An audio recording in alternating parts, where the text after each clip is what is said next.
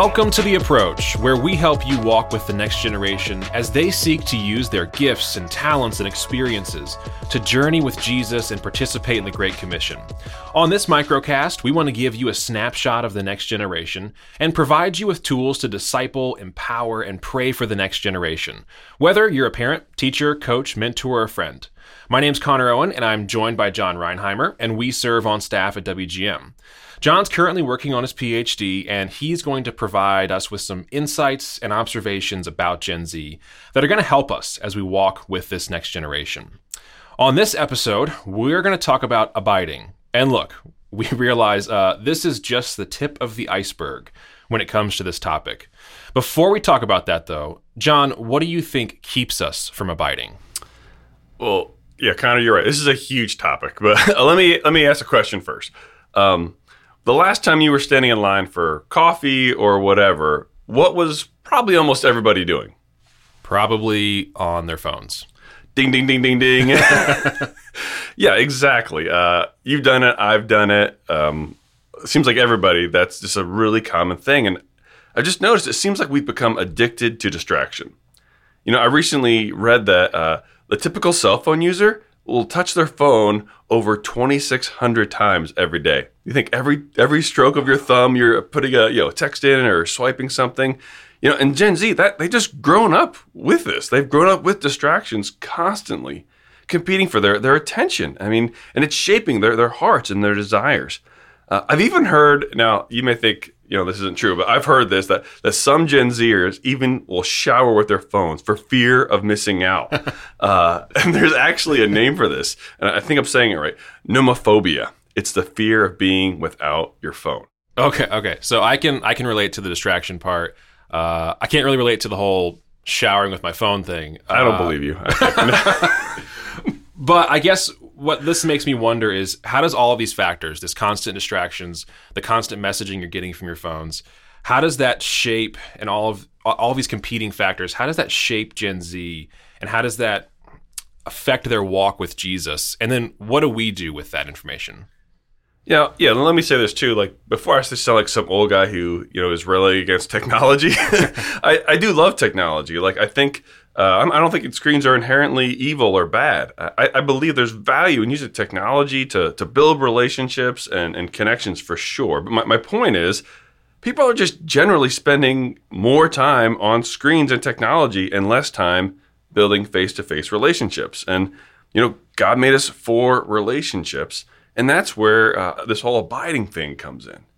I was trying to explain this abiding to my kids the other day, and I took them out in the backyard, thinking I had this great dad moment, right? And here's a fruit tree, kids, and Jesus is the vine, we're the branches, this whole thing. And they just looked at me and they said, so we just hang there?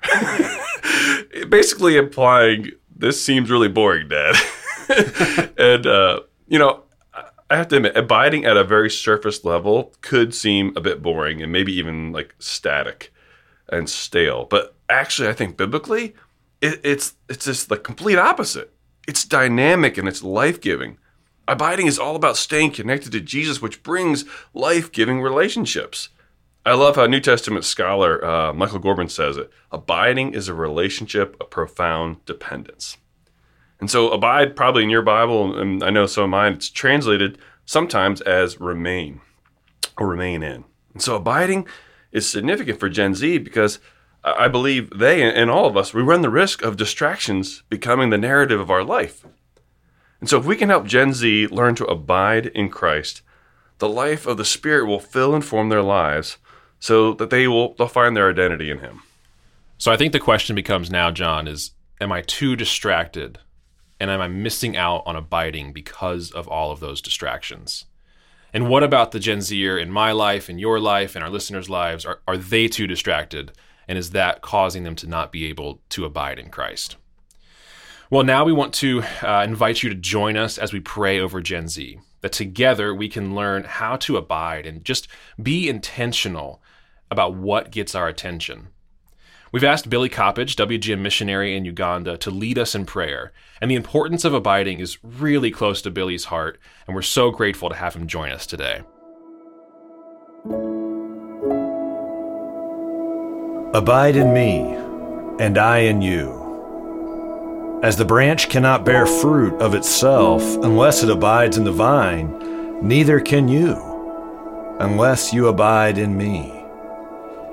I am the vine, you are the branches. He who abides in me and I in him bears much fruit. For without me, you can do nothing. John 15, verses 4 and 5. Father, Lord Jesus, Holy Spirit, we want to come to you today, and we want to lift up Generation Z. And the concern on our heart today is that they would abide in you. Jesus, I think of verse 9, it says, you say to your disciples, abide in my love, as I abide in my Father's love. And so, Jesus, we want to just pray today with the men and women of Generation Z. Would they abide in your love? Could they find their home? Would there be a place of rest in your love? And for them to abide in you and for them to make their home in you, they need to know you. So Jesus, we pray that the young men and young women of Generation Z would come to know you. They'd come to know you, and that then they could actually find a space to rest in the love of your Father. And it would be a coming home. And we've talked about distractions today. Lord, we know how hard it is for us to settle, for our bodies to settle, for our hearts to settle, for our imaginations to just kind of come to a point of rest. All of us need that. And you know how much Generation Z needs that. And I think it's helpful. Not a place of kind of static, just being in a position of pause, but a place of coming home, of being able to just be at peace. And I think that's at the heart of what you're getting at in John 15. So we pray that for Generation Z. Would you bring the men and women of Generation Z to a place of peace because they know Jesus Christ? And could they actually receive, be open to the love of God the Father? Holy Spirit, you know there are so many things that people put up as barriers, as obstacles, as hindrances to the love of God the Father. And whether it's abusive fathers, whether it's absent fathers, whether it's I don't know, but you do. All the ways that fatherhood has been misunderstood by Generation Z. Jesus, you come to heal our understanding of who our godly, good Heavenly Father is, so we can abide in His love. Could you bring healing to the men and women of Generation Z, so their understanding of God the Father can be healed, repaired, restored, and made whole. And they actually can begin to feel at home in the presence of their Heavenly Father. Lord, like us, like so many of us, Gen Z needs to know some of the correction of a good father. Lord, could you do that gently? But they also need to know the joy and the laughter and the pleasure and the delight that you find in them, like a good father finds in his children.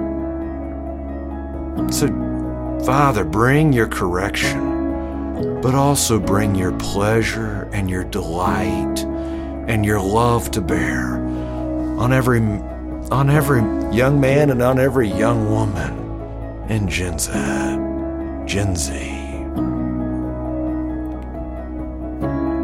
Now, they don't just need to know they're at home, but then they want to participate. We want them to know what it is to participate in your life, to participate in the love of the Father, the Lord Jesus, and the Holy Spirit.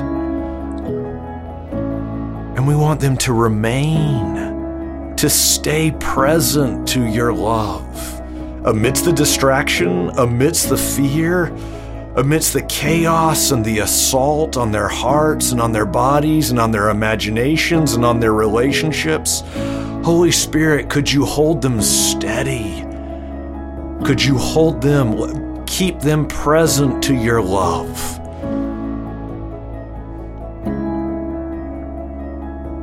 One of the ways that we can stay present is to obey. And I know for so many of us, and perhaps even more so for those in Gen Z, obedience comes with such heavy tones of kind of obligation or authority or I don't know what else, but there's kind of an internal resistance to that. Spirit of God, would you show us the joy and the beauty and the freedom of obeying your instructions, and the fact that your instructions for us are good and you are for us. You're for Gen Z. God, could you remind us of that today? Could that inform our prayers, that you are for all of those that we love and know and are carrying in this generation? We want them to know what it means to rest in your love, Heavenly Father. We want them to be open to the freedom that comes from obeying your instructions, your good instructions. Lord Jesus, you command in that passage in John 15, abiding leads to fruitfulness. Father, we believe with all of our hearts for the kingdom of God to come throughout the world, in the United States, in North America, and beyond, to the lost, to the dying, to the four corners of the globe. We need a generation, a Gen Z, that is awakened and is bearing fruit.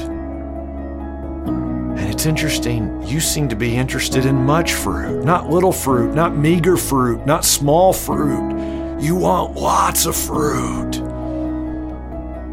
We want Gen Z to be a part of that. In fact, more than that, we believe for there to be much fruit in the kingdom of God, we have to have the men and women of Gen Z involved, and not casually, not on Sunday mornings, not on Wednesday nights, but actively engaging, participating in the life of God, so that then they know your life and your love for them, and they're willing to offer your life and your love into the relationships that they're involved in. God, would you awaken Gen Z so that out of abiding in your love, Father, out of obeying your instructions, there would be a great harvest of fruitfulness. And it wouldn't come from a spirit of obligation or I have to, but it would come from the gentle leading of your Holy Spirit, calling men and women in Gen Z out into the world, out into their communities, into their own families, and offering the life of God, the love of God, the light of God that they have experienced. So we're praying today that those that are on our hearts, those that we don't even know in Gen Z, that they could know you intimately and well. And there would be such a security in your love, that there would be a spirit of generosity, and they would be willing to offer that love into every relationship that they're a part of. Every embodied and personal relationship they're a part of, and every virtual relationship they're a part of. And you would give them creativity and innovation to know what it means to share the life of God with those around them. We want to say thank you, Lord Jesus, that you make it possible for us to abide in your very life and in your very love. And so we just pray, again, that those that are on our hearts this morning might know your love and your life in fresh, tangible, and visible ways, even today. Now, Jesus, only you can do this. Help us know what it means to love those in Gen Z well today. We pray all of this in the name of the Lord Jesus Christ. Amen.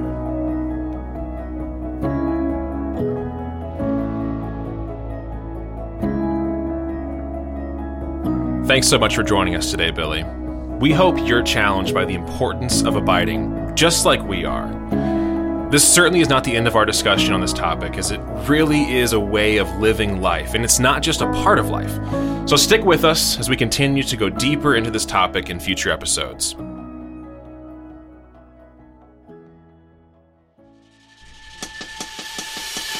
And thanks to all of you for joining us on The Approach, where we help you walk with the next generation as they seek to use their gifts and their talents and experiences to journey with Jesus and participate in the Great Commission.